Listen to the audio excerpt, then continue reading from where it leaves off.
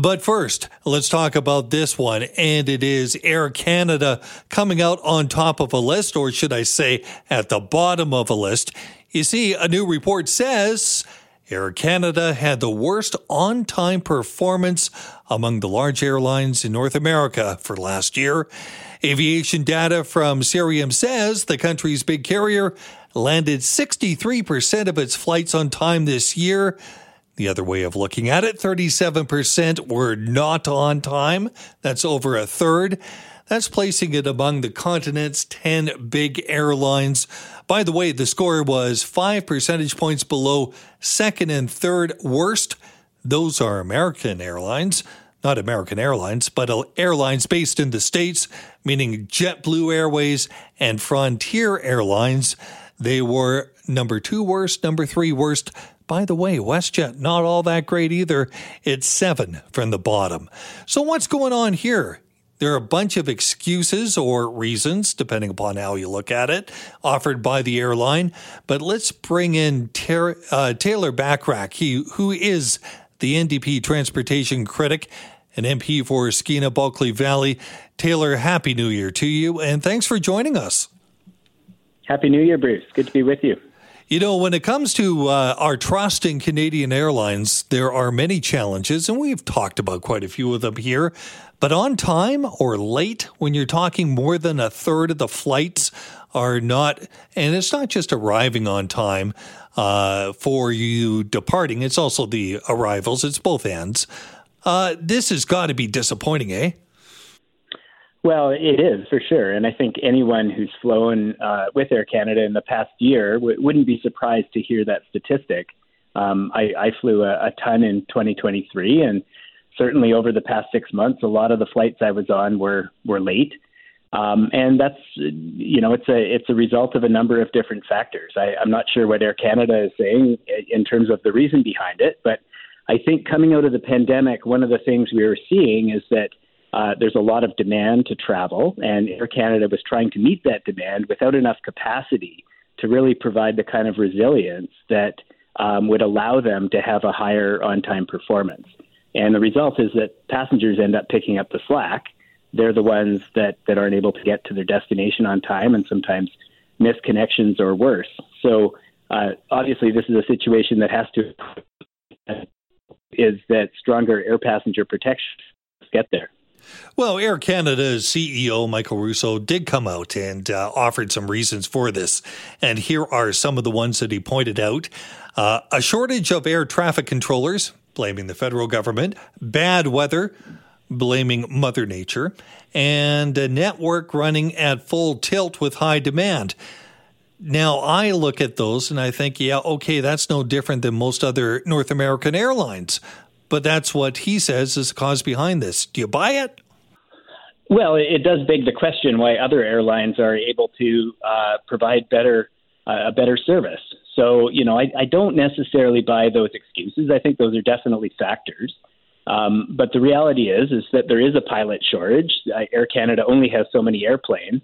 And essentially, I don't know how many of your listeners have received one of those notifications on their phone saying, your flight is delayed because the incoming airplane from another destination hasn't arrived yet, or we're still waiting for crew to get to the airport to crew the plane. That indicates to me that they're running they're running a system without very much resilience in it for unexpected occurrences. And the result is that passengers end up picking up the slack. So I think there are things that the airline can do to improve that performance. One of the things that would really motivate them to improve the performance is if the federal government was making them compensate passengers when their flights were delayed beyond a certain point. I think that would really, provide the financial incentive to make the decisions necessary to ensure that their planes are on time. We're talking with Taylor Bachrach, NDP transport critic and MP for Skeena-Bulkley Valley, with this new report that's out that shows Air Canada at the bottom of the list, or the worst performer when it comes to being on time of the big North American airlines. Now, Taylor, you did mention penalties and compensation, more compensation for passengers, but we've already seen that. We've already seen compensation in other areas. The airlines must be getting very sick and tired of compensating passengers. Well, we've talked about this before when it comes to air passenger rights and our desire in the NDP to see a much stronger regime than the ones that the Liberals have put in place. We want to see compensation be automatic and not put the onus on passengers to navigate a really complex bureaucratic system in order to get the money that they're due. Now, right now, at the end of October, there was over 60,000 complaints at the CTA. So these are passengers that have experienced delays or cancellations and have gone through that bureaucratic process in order to try to get compensation. What Air Canada is doing right now is reaching out to passengers and offering them a few $100s in order to settle the complaint preemptively. And they're doing that because if those complaints go through the CTA, they stand to pay out thousands of dollars, and they're trying to save money on the complaint process. So if we had a stronger system that really had the backs of passengers, I think that would be a huge financial incentive for Air Canada to provide the kind of service that doesn't result in complaints, that ensures that passengers get to their destination on time. And they can do that by, ensuring they have enough capacity in the system to deliver the product they're selling people. I understand what you're saying, and I think a lot of people would agree, but let's take a look at this list again. When it comes to things like bad weather, that one certainly is out of the control of the airline. So if you had one of those blanket things where if an airline is late due to a storm, would you still include that in the list of reasons to compensate passengers? Well, there are some things that are entirely beyond the airline's control, and no one is suggesting that those kinds of factors should be the responsibility of the airline. Major storms, the kind of thing that we saw last Christmas during the travel season when a lot of airlines and airports were severely challenged by the weather. But a lot of these delays and cancellations are the result of operational decisions that could be planned for. There could be more capacity in the system to account for contingencies, and that would allow them to have better on-time performance. And what it seems like we're seeing, and Air Canada is doing very well financially now, coming out of the pandemic. They're making money again and doing quite well. But it seems like what we're seeing is the prioritization of those profits over the experience of passengers, and as a result, we see them, ranking near the bottom in terms of overall performance. So, I imagine the airline is taking this very seriously. And hopefully we see some improvement in 2024. And if we don't, who knows? So, Taylor, what are we doing, you doing, the NDP doing, you as a transport critic, to lean into this and to get something done? Well, I brought forward a private member's bill after consulting with air passenger rights advocates. And we wanted to see a really strong air passenger rights system that would make compensation the norm rather than the exception. The Liberals, unfortunately, didn't choose to take us up on our proposal, and they've brought in a system that hasn't totally come into effect yet. So we will see, once those regulations really start to hit the ground, we will see whether the new regulations are effective at providing that incentive for airlines like Air Canada, and certainly not only Air Canada. Every airline can benefit from better customer service and better on-time performance. We'll see if that starts to make any difference whatsoever. Part of that is also a different complaint process, slightly modified process that hopefully will get passengers more money. I take a look at issues like this. It may not be number one on the agenda for the NDP, but it is one of the issues that comes up for Canadians.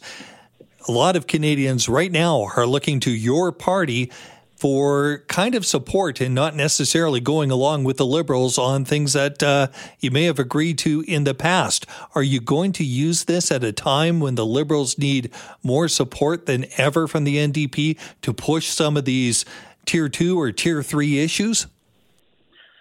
Well, our job as an opposition party is to hold the government accountable, and not only to highlight when their policies fall short, but also to propose solutions. And that's certainly something I'm going to be doing as transport critic going into 2024. There are a lot of, really, Bruce, this comes down to something pretty basic, right, which is consumer rights. When you buy a product or a service from a company, you have really the company has a responsibility to deliver that service. And what we've seen over the past couple of years in the airline sector is a lot of Canadians left holding the bag because of decisions made by the big airlines. So we're going to keep defending air passengers. We're going to be working with air passenger advocates and pushing the government to make sure that the government does its role and fulfills its responsibility in standing up for passengers.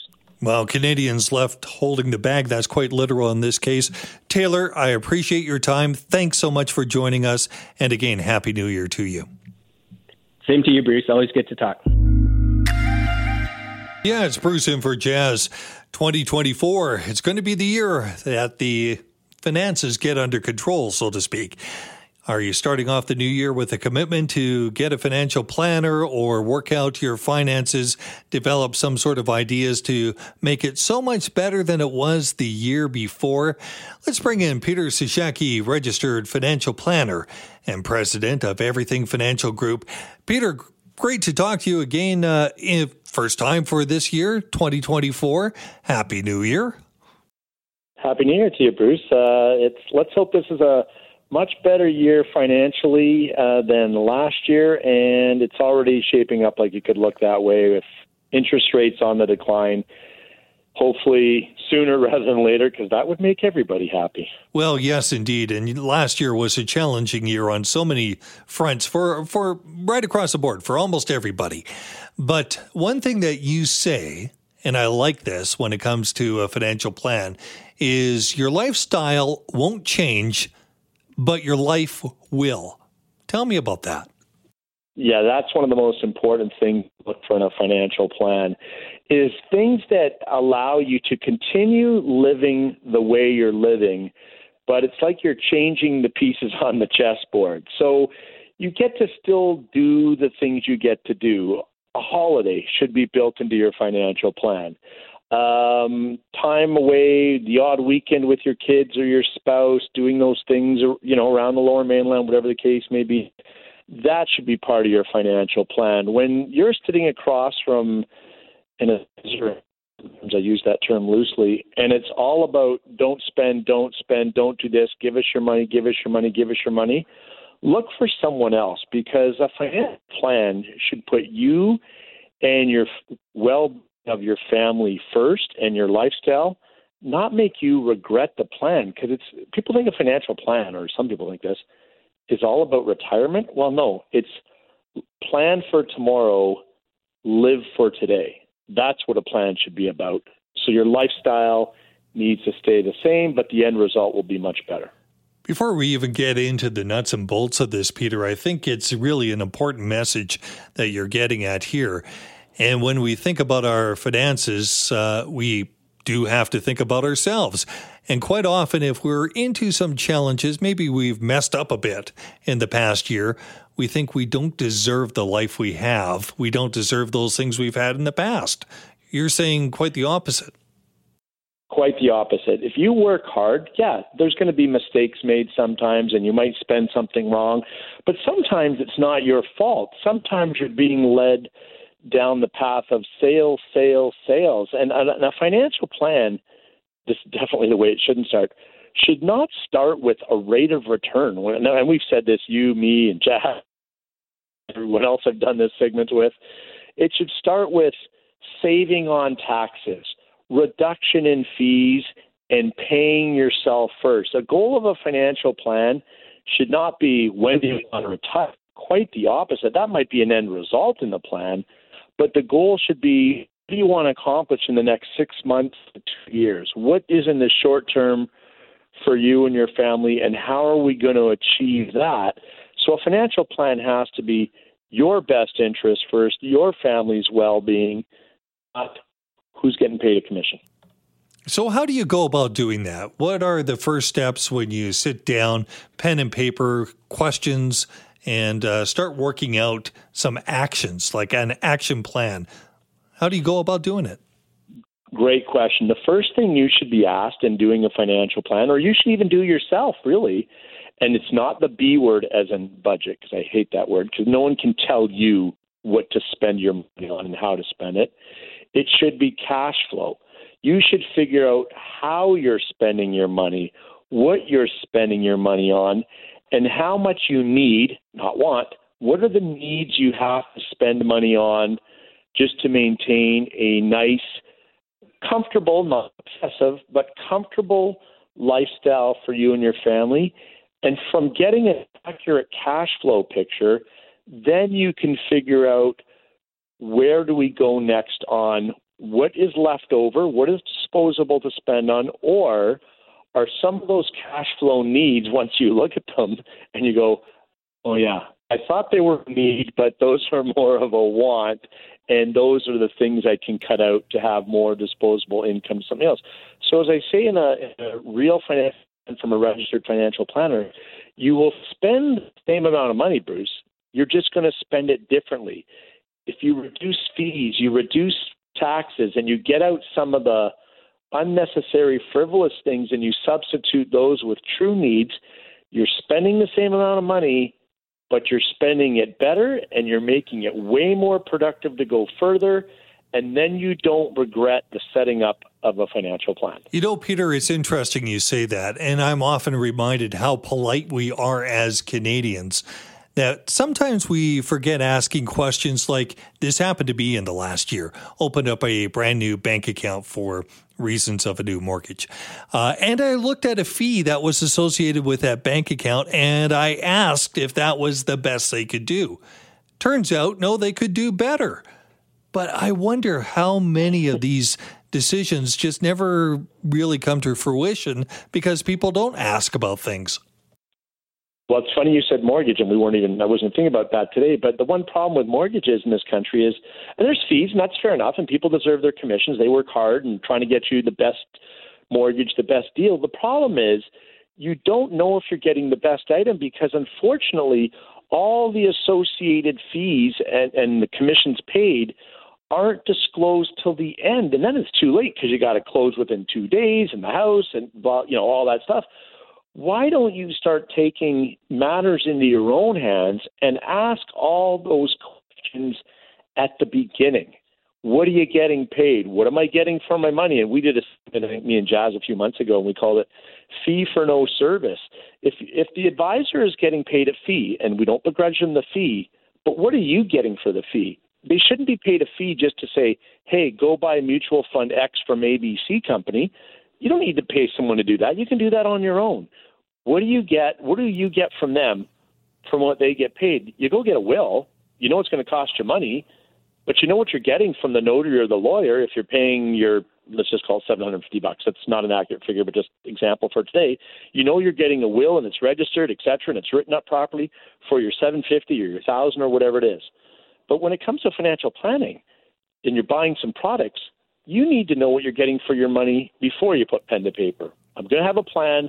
What's the end result look like? All this should be disclosed at the beginning, not at the end when it's too late. Peter, over the course of 2024, we'll talk so many times again about this, but if there is one take back from what we've talked about today, I hope it is that asking of that question more often than not. You bet, Bruce. It's your money. It's your right to ask, and people just remember that. And we call this segment Your Money for a reason because it's yours. You work hard for it. You deserve the right to know what you're getting for your money. Thanks so much, Peter.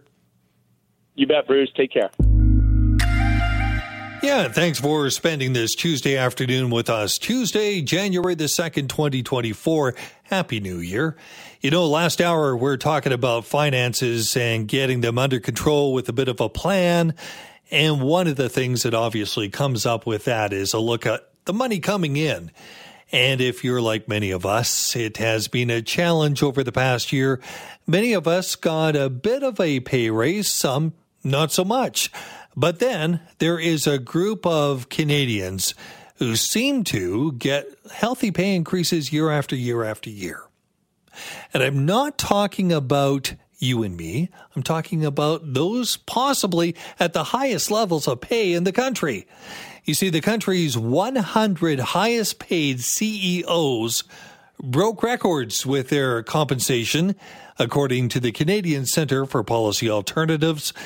It says the CEOs, most of them, by the way, are men, were paid an average of $14.9 million.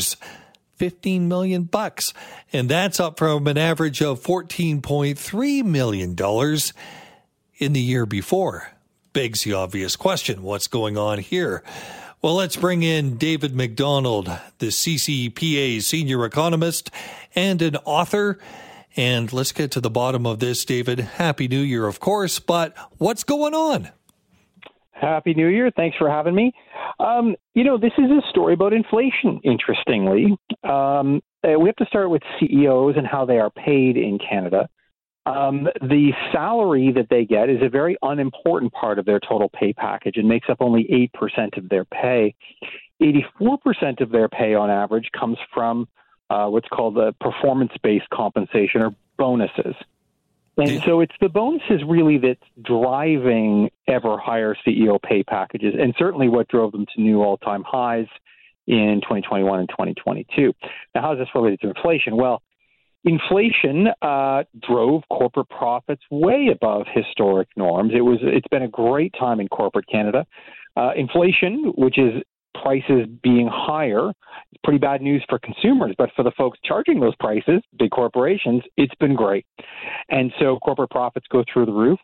The bonuses for CEOs are based on company performance writ large, and so revenue, profits, profit margins, and so on. And so as you see record high profit margins, that translates into record high bonuses, and that's one of the big reasons why we're seeing these record-breaking amounts, almost $15 million in the 2022 data set.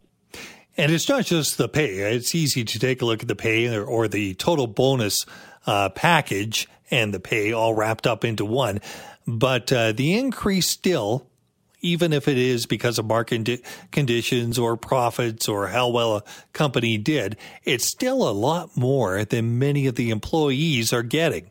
And that at times has people saying, why? And is it fair? What do you say about that? Yeah, I mean, it's not a bit more. It's a lot more. I mean, these CEOs on average are making just over $7,000 an hour, a fair amount more than minimum wage, which means that by 9:27 this morning, January 2nd, these richest CEOs had already collected just over $60,000, which is what the average worker can expect to make all year. So, just after the day started at 9, they already make your average salary. That's a time-based representation of the ratio of CEO to average worker pay. So this year, the CEOs hit a new all-time record, 246 times what the average worker makes. And that ratio has been going up. It's gone up quite substantially over the past several decades. When we started looking at this in 2008, instead of being about 250 times, it was about 150 times CEOs compared to average workers. In the 1990s, CEOs were making about 100 times the average worker. And in the 80s, they were making about 50 times. 50 times what somebody else makes is still a lot more. It's not a minor amount. It's still a lot more. But those ratios have changed a lot over time. And that, more than anything else, is what should be concerning to us, which is that this gap has really opened up between what the CEOs make and what the average worker makes. It's not really that concerning that CEOs make more than the average worker. That's always been the case. It's more so that the gap is growing and that we overestimate the importance of CEOs to our economy, but at the same time, we underestimate the value of workers to our economy. Well, is it because the CEOs today are brighter than they ever were before? It's because of bonuses. I mean, this is actually what's driving it. What's interesting is that the salaries line for CEOs has remained relatively constant at about $1 million.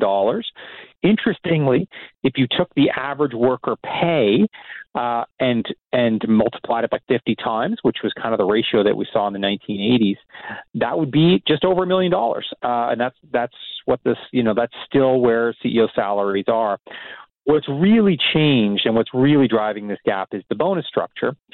Bonuses in good times go through the roof. And so 2021, 2022, bad times for consumers because they were facing these price changes, but great time for companies in terms of corporate profits.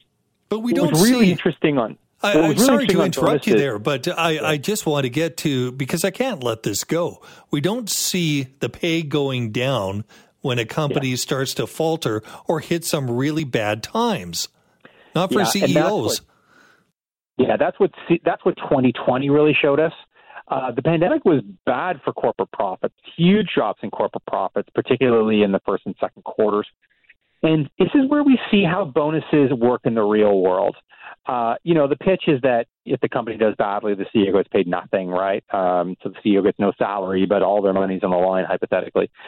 It turns out in the real world, what actually happens when corporate profits go down is you change the formula after the fact to ensure that the pay and the bonuses of those CEOs don't go down. And so in our 2020 version of this report, where we looked at this in great detail, half of the CEOs on our top 100 list either changed their bonus formulas after the fact to make sure that they still got their bonuses despite terrible performance, or they got a bailout from the feds, or they did both.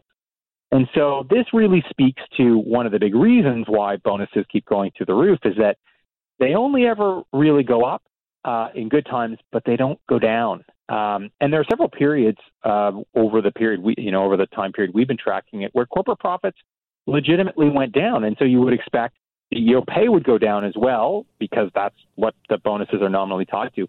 And it didn't. The CEOs are insulated from the downside. I once put this same question to someone who was a CEO, and he said the reason for this, and I don't know if you buy this argument, David. I don't know if I buy the argument. But he said the reason why, it's obvious, you pay more money when times are good, but when a company starts to falter, you don't reduce the pay. That's when you really need a great CEO that's bright, and you need somebody in there to navigate through the rough waters. That's why you pay them more. Yeah, I mean, and the point here is it doesn't matter, right? It doesn't matter if times are good. It doesn't matter if times are bad.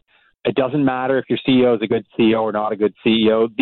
This looks like merit-based pay, but it's actually power-based pay. It's not based on merit. It's based on power. It's based on the ability of corporate culture in Canada to control the levers of how they are paid in such a way that pay continues to always go up. That's not exclusively a problem in Canada. It's something that we're seeing around the world. I mean, that the pay is actually a bit more extreme in the U.S. But this is about corporate culture that wouldn't have been acceptable in the 70s and 80s if you paid yourself more than 50 times what the average worker made. That would be unacceptable. Whereas today, it's extremely acceptable. One of the interesting features of having these mandatory disclosures of pay, that's the only reason why we know this, is the force to disclose this through rules for publicly traded companies.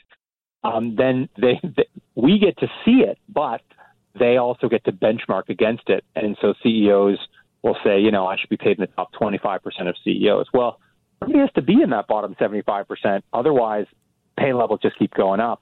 And that's the sort of thing that is happening in the corporate world. These pay levels just keep going up.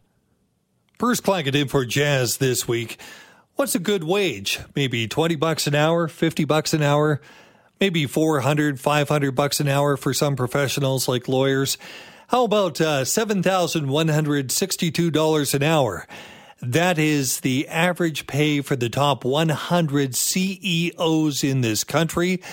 We've been talking about the latest report put forward by the Canadian Centre for Policy Alternatives and senior economist David McDonald. He is our guest, and we're talking about why this is the case. David, thanks for sticking around with us. One thing, and it's just an observation on my part, is over the past few years, I think organized labor, big labor, they hate when I call it big labor, but big labor has been taking a look at some of the CEO pay and often pointing it out when it comes to negotiations for rank and file workers. So there is a spotlight being shone on this a little bit, but is it all for naught? Is it not having any impact? Interestingly, there has been movement on this file. So there, one of the big pushes, I think, for these broad cultural changes in corporate Canada toward these extreme pay packages has been to not regulate it necessarily directly, but change the tax rules around it. So if you want to pay your CEO these extreme amounts, that's fine, except you're going to owe a lot more in taxes. That's only the approach that I have taken instead of regulating and saying, look, the CEO can only get paid whatever, $955,000. And there's been some important movement there, actually. So in 2021, in July, the stock option deduction, which is a special loophole used for people that get paid in stock options, which is a pretty small group, certainly CEOs and big executives, but there aren't a lot of people who are paid in stock options instead of in money. In any event, it was capped at $200,000. It used to be that you'd get this half-off coupon on your taxes for stock options and their capital gains. But that is, it's now been capped at $200,000. There's certainly more that we could do on that front. We could eliminate the stock option deduction altogether. I mean, $200,000 would still be considered an extremely good salary for Canadians, not just in stock options, but just in general. These CEOs will also substantially benefit from things like the capital gains inclusion rate. The companies that pay these extreme pay packages get to write off the extreme pay packages on their taxes. And just more broadly, too, tax rates on rich Canadians used to be much higher. The top marginal brackets used to be much higher in the post-war years, where they stood at 70 to 80%, depending on the year. They're now in the 55% range for big provinces like Ontario and Quebec. And so these are ways that you can pare back this extreme inequality and use the proceeds for something more useful, like trying to rebuild our healthcare system or support low-income Canadians in the affordability crisis. David, believe it or not, I don't have a lot of friends who are CEOs that made the list, but I do know a couple. And the one thing that you put to them, and the ones I know are in the telecom sector, the one thing you put to them when it comes to compensation is, what about that pay? I mean, how come it's so high? And they'll say, yeah, but who has the expertise worldwide that would come into this company to take on the challenges that we have? Bruce, we're in an international market, and we're in a market where we have to get the best and the brightest to navigate the challenges. We have to be a global player. So that means $15 million a year. Do you buy it? Yeah, that's definitely the argument. CEOs think they're in a hockey draft. They think that all the CEOs go to a big ballroom at the start of the year, and all the companies go and they bid on their best players. And if you don't get a good player, your company fails the next year. That's not actually how CEOs are fired in Canada, interestingly. I mean, I've heard this argument many times, and so I looked a couple of years ago. 75% of the top CEOs were hired internally, and on average, they've been in their job for 18 years. This isn't a hockey draft. It's company men. They are working their way up the ranks. They end up in the top chair, but they end up in the top chair because they know the company, because they've worked there for a long time, and they know the industry. One of the CEOs in our list mines uranium in Kazakhstan, and a different one runs a grocery store chain. Even if one CEO was really good at mining uranium in Kazakhstan, they would probably be pretty bad at running a grocery store chain. And so we pay CEOs as if it's a hockey draft, but that's not actually how they're hired. They're hired as company men working their way up the chain. They don't require this type of extreme pay based on hockey draft competition, because that's not actually how they're hired. Great way of putting it. David, I've enjoyed our talk, and it's an interesting one. By the way, if you have a chance, I would highly recommend taking a look at this report. Canada's 100 highest paid CEOs breaking new compensation records. David McDonald is the CCPA senior economist. He's also the author of Canada's New Gilded Age, CEO Pay in 2022. David, thanks for being with us, and I encourage people to take a look at some of his writings. Thanks so much for having me. It is that time of the year where if you go to Google and type in BC Assessment, you come to the BC Assessment page and the assessments that were made for properties or homes back in the summer of last year. That is the latest value or price as per assessment that is available to you. And it's always good to kind of compare that to years in the past. And also it's the time of year, of course, where we take a look at some of the highest priced property around the province. Some of those homes like Chip Wilson's $82 million home over on Point Grey Road in Vancouver. Yeah, that's gone up, by the way, 10% this year. Not everyone went up in value. Some areas saw price increases. Some saw some prices go down. It was an interesting year in real estate, one that was hard to predict what was going to happen. And by the way, assessments are only the assessed value, not the actual price you're going to get anytime you go into a sale. Quite often that's a lot higher. Sometimes it's even lower.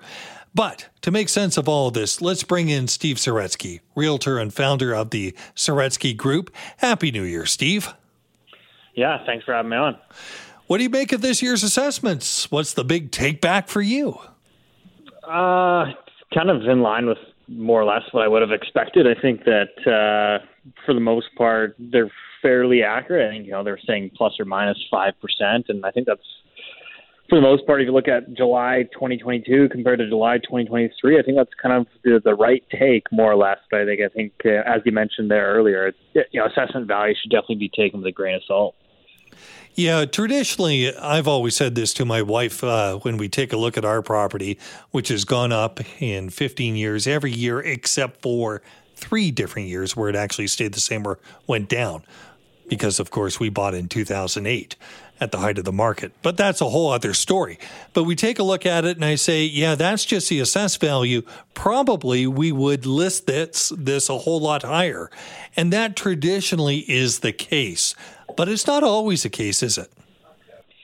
Yeah, no, definitely not. I think that they're a pretty good reference point. I think that most homeowners, obviously, if you're moving once every 8 or 9 years, you're probably not fully dialed into what's happening with the housing market on a month-to-month basis, right? So I think most would just look at their assessment value and say, okay, this is a good reference point, start here. This is a general idea of my housing equity or net worth. It's most people's largest asset. So I think it's kind of fun or entertaining for a lot of people to look at that number, but I really don't think it's a good number to use when you're actually going to the market to actually sell. 2023 was such a bizarre year because for the first time in many, many years, we started to see interest rates really go up. And a lot of discussions centered on the fact that we might see real estate going down in value. And certainly it did in many cases. But overall, it didn't in this assessment.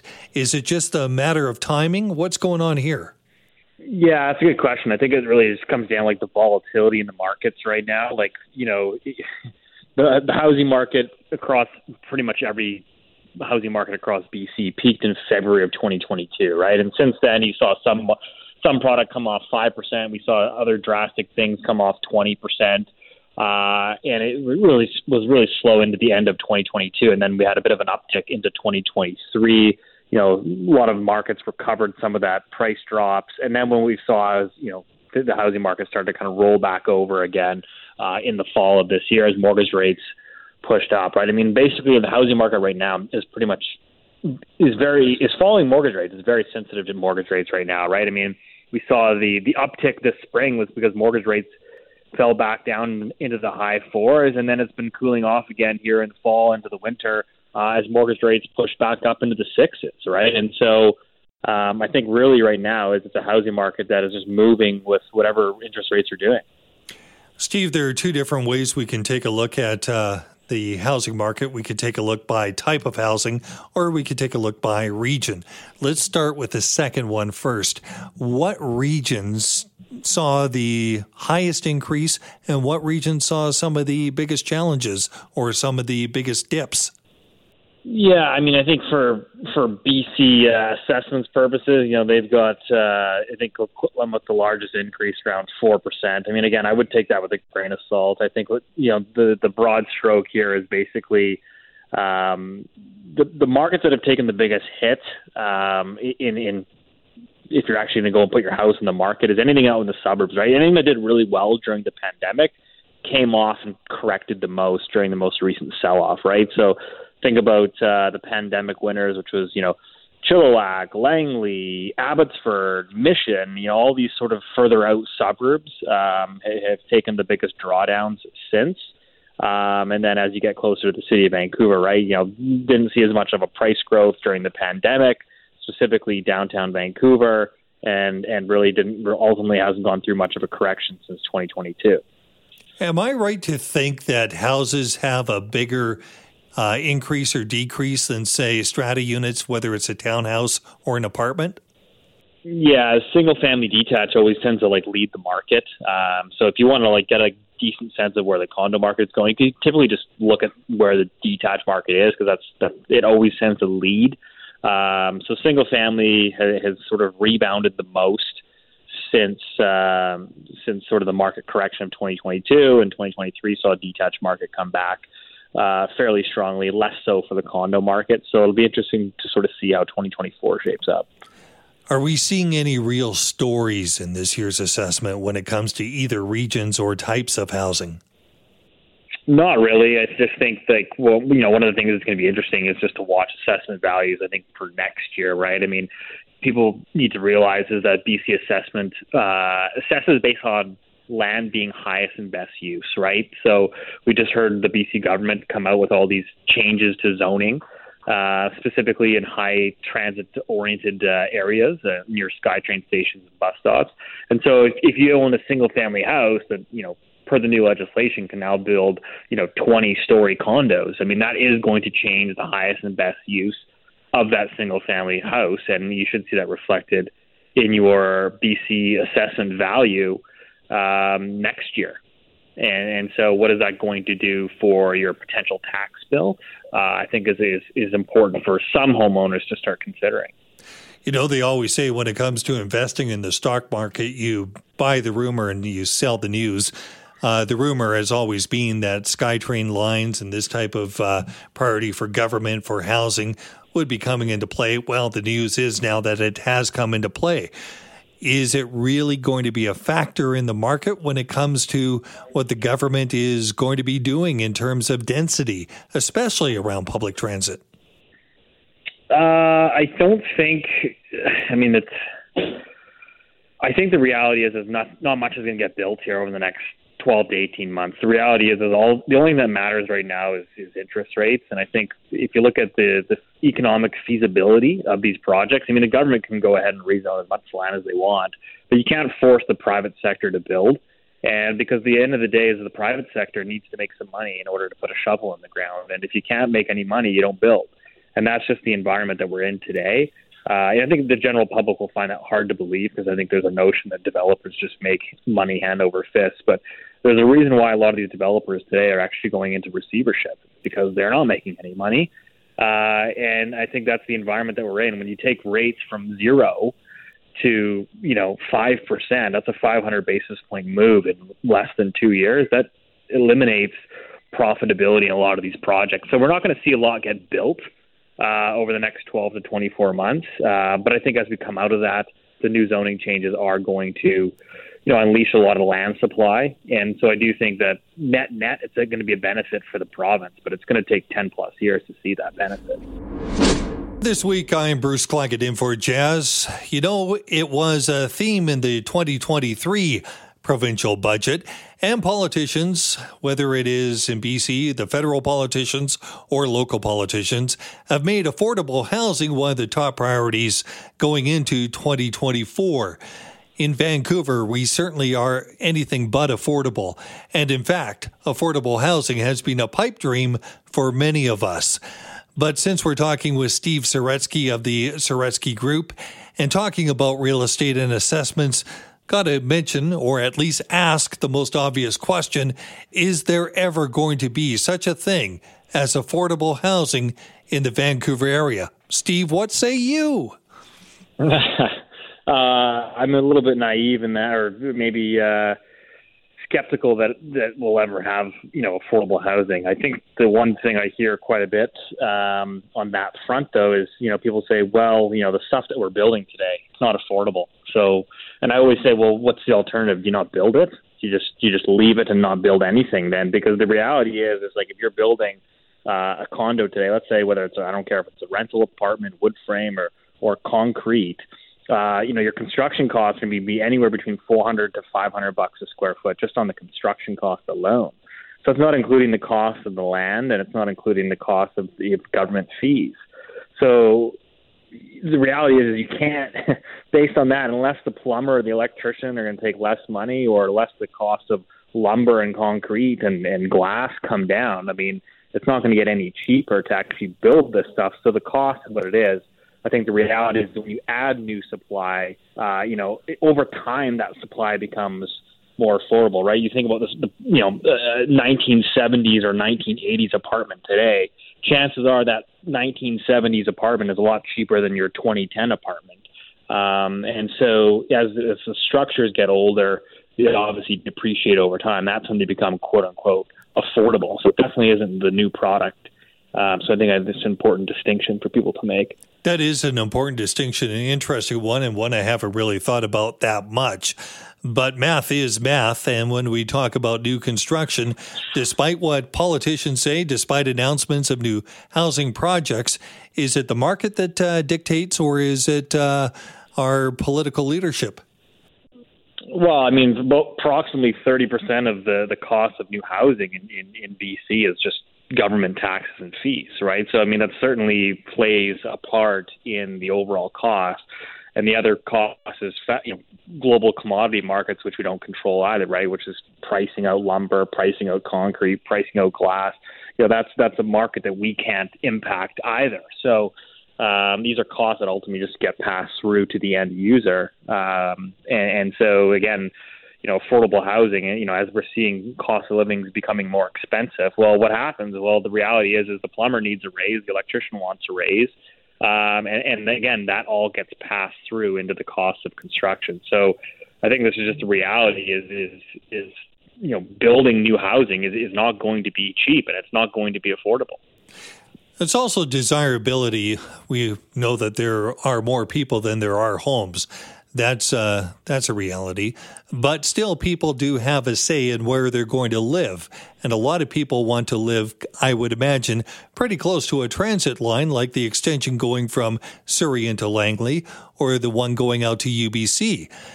Is that going to be more of a push factor or a pull factor? Because I've heard arguments on both. I always assume people would want to live close to it, but others are saying, you know what, if there is higher density in some of these areas, that's not the neighborhood I want. What do you think from a real estate perspective, a realtor's perspective? What's your take on it?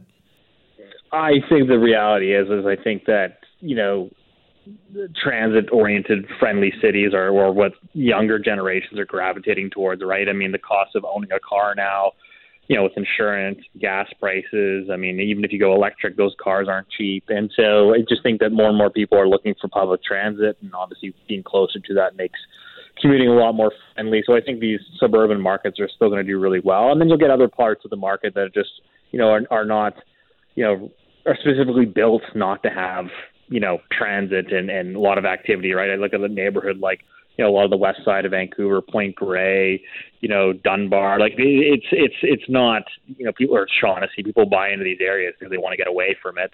And I think the highest and best use for that land is still a $7 million, $8 million single family house. The highest and best use in those neighborhoods for the most part is again, still single family. One size does not fit all in all cases. Steve, thanks so much for joining us, and we'll talk again in the year ahead. My pleasure. Thanks for having me on. Well, last week sure was nice if you got out for a bike ride or got a chance to go for a walk or even a hike in between the rain showers. Talk about balmy, not the weather you would expect for December. Certainly didn't have a lot of snow at the low-lying areas or anywhere in the province for that matter. But was it a record? Well, the answer is no, but it was quite warm, and warm enough to put it into one of the warmest years in memory. In fact, Environment Canada says that the mean temperature recorded at the Vancouver International Airport for the month of December, 7 degrees Celsius, making it the third warmest December since 1896. So that, in fact, is really quite warm for this time of the year. Armel Castellan is an Environment Canada meteorologist, and we bring him in now to talk about just how warm it continues to be. But Armel, December, kind of freaky warm, eh? Yeah, Vancouver was very much part and parcel with the warm signal, so no surprise to see an anomaly, in this case at the international airport, of 3.4 degrees. So that's, 7.0 degrees was what was measured as the mean overall temperature in the whole month. We typically are down at 3.6. So that actually turns out to be the warmest December on record. The previous was, I guess, almost a tie in 1939. That's at the international airport. Abbotsford, similar, 6.2 degrees. Typically, it's down at 2.9, so that's a 3.3 degree departure. Also, the warmest December on record, and those go back to 1896 and 1944, respectively. And there's a few other places on the island as well, into the Caribou, that have also seen their warmest December on record. So a very strong signal, really from start to finish. Also a little bit wetter than normal, a few good atmospheric rivers, but nothing dramatic on that front. Mostly it was all about the warmth. Now, I live in Surrey, and I remember there was one morning about a week ago, maybe a little bit longer, woke up at 3 o'clock in the morning. It was 12 degrees outside at 3 in the morning.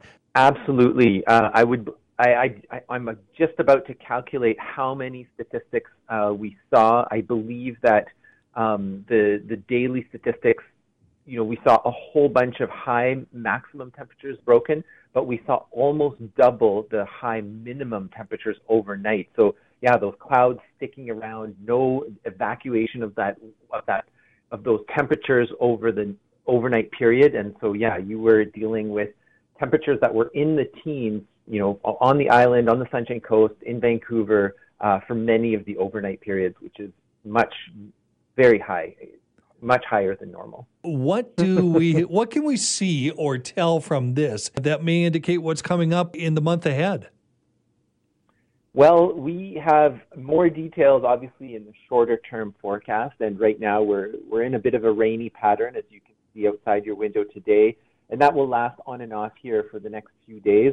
And then things start to cool off. So we actually are going to see, for the first time in a long time, temperatures that are much closer to seasonal, i.e., 6 degrees over daytime highs and 1 degree overnight lows, which is pretty typical for the lower mainland. A little bit cooler still as you go deeper into the Fraser Valley.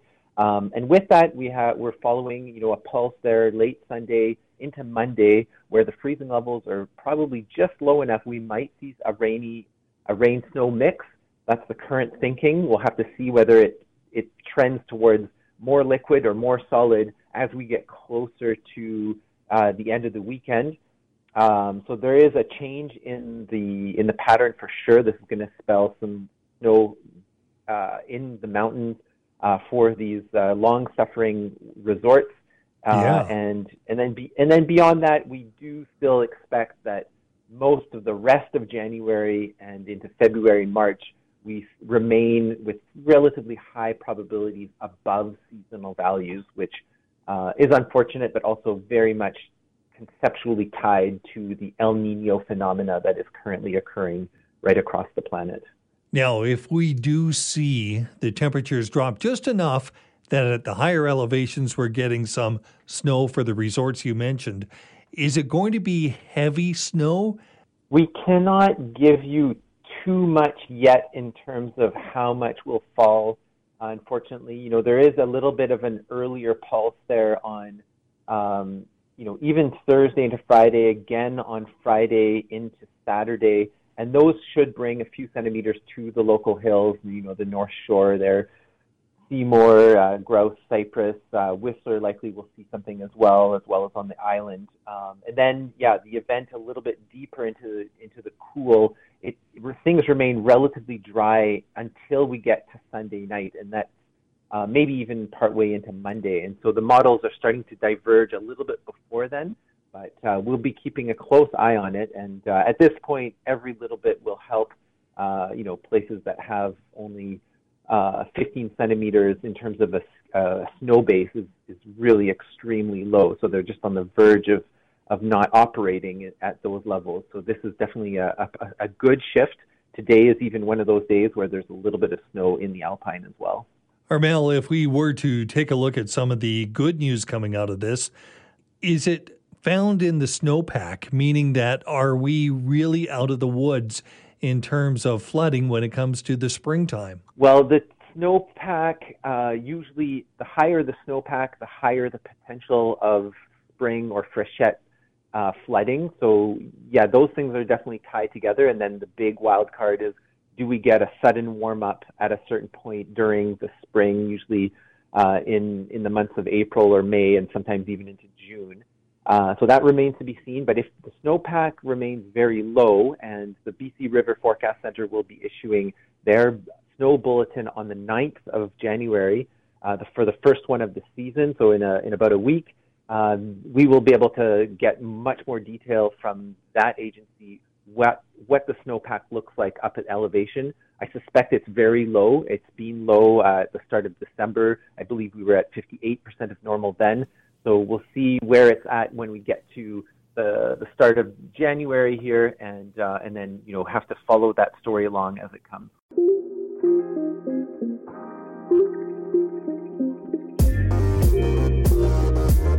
Thanks for listening to the Jas Johal Show podcast. Don't forget to subscribe to the show on Apple or Google Podcasts, Spotify, or wherever you get your podcasts.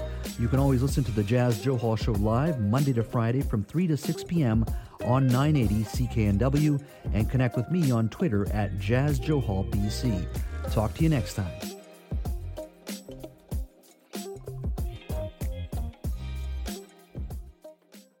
For most of us, crime is something we see on the news. We never think it could happen to us until it does. Loved ones are gone, and for the survivors, the scars will never heal. I'm Nancy Hixt, a senior crime reporter for Global News. And on this season of Crime Beat, I'll take you inside some of the most serious crime stories I've covered. Season 6 of Crime Beat is available now on Spotify, Apple Podcasts, Amazon Music, and all podcast platforms.